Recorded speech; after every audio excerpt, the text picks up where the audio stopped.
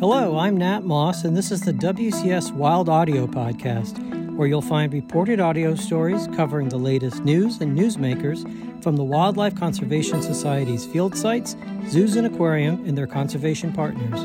We've got a great show today, so let's get to it.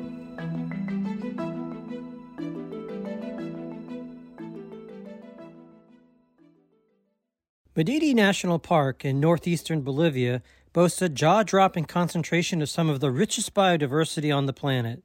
The vast landscape ranges from the Amazon River basin up nearly 6,000 meters to the peaks of the Andes. A comprehensive WCS survey has documented thousands of plants and animals, some new to science, that are informing conservation in the region. Hannah Kaplan recently checked in with WCS Bolivia's Rob Wallace to learn more. We can probably say with some confidence that Madidi is the most biologically diverse protected area in the world, but there's still a lot to be done. That's Rob Wallace, Senior Conservation Scientist for WCS Bolivia. Since a childhood spent exploring nature in England, Rob has always had a deep interest in wildlife and conservation, which ultimately led him to Bolivia after studying zoology. More than 20 years later, Rob has spent his career working to document one of the most diverse regions on the planet. So for those reasons, it's very special, and it has, therefore, not only extraordinary biodiversity, it also has stronghold populations of many of Latin America's most charismatic wildlife, and it also has, of course, an extraordinary cultural diversity. It was hypothesized as being the most biologically diverse protected area in the world. But at that stage, of course, there wasn't very much information to actually be able to prove that. So how do you prove that Madidi is one of the most important natural places on Earth, while also communicating its importance to people, even local Bolivians who weren't aware of this fact? Rob needed data from surveys and a team to do the job. All of the scientists on it were Bolivian except me. We wanted it to have a Bolivian identity. I think that really helped it and its impact. So Identidad Madidi, a comprehensive study of thousands of species of flora and fauna, was born. And what Rob and his team found was truly incredible.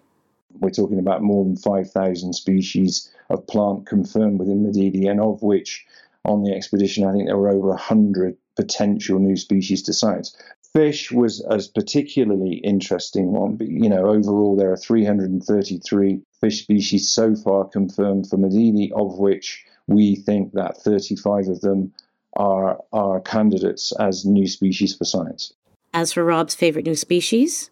I really love the catfish. Lots of people don't like catfish because they say they're really ugly, but they're beautifully ugly. There's a banjo catfish and a bumblebee catfish. Both of those are really spectacular. One of the most critical factors for the success of this project were the partnerships with local indigenous groups, many of which WCS has worked with for over 20 years.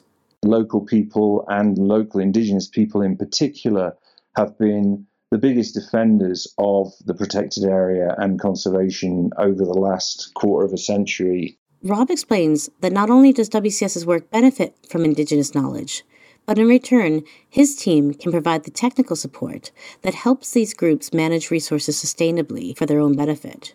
So that might be things like chocolate, so there's wild cacao, but we also assist on wildlife management initiatives like, for example, the sustainable shearing of vicuña in the highlands. So what's next for the team and the region? Rob says that one of the challenges is figuring out how to provide governments and indigenous peoples with the resources and technical skills to manage the landscape themselves. He also cites the importance of imparting on urban voters the value that these wild places hold, something that surveys like this can help communicate. We've also expanded our approach in the last couple of years to include another incredible place in Bolivia called the Llanos de Mojos, which is the largest wetland in the Amazon basin.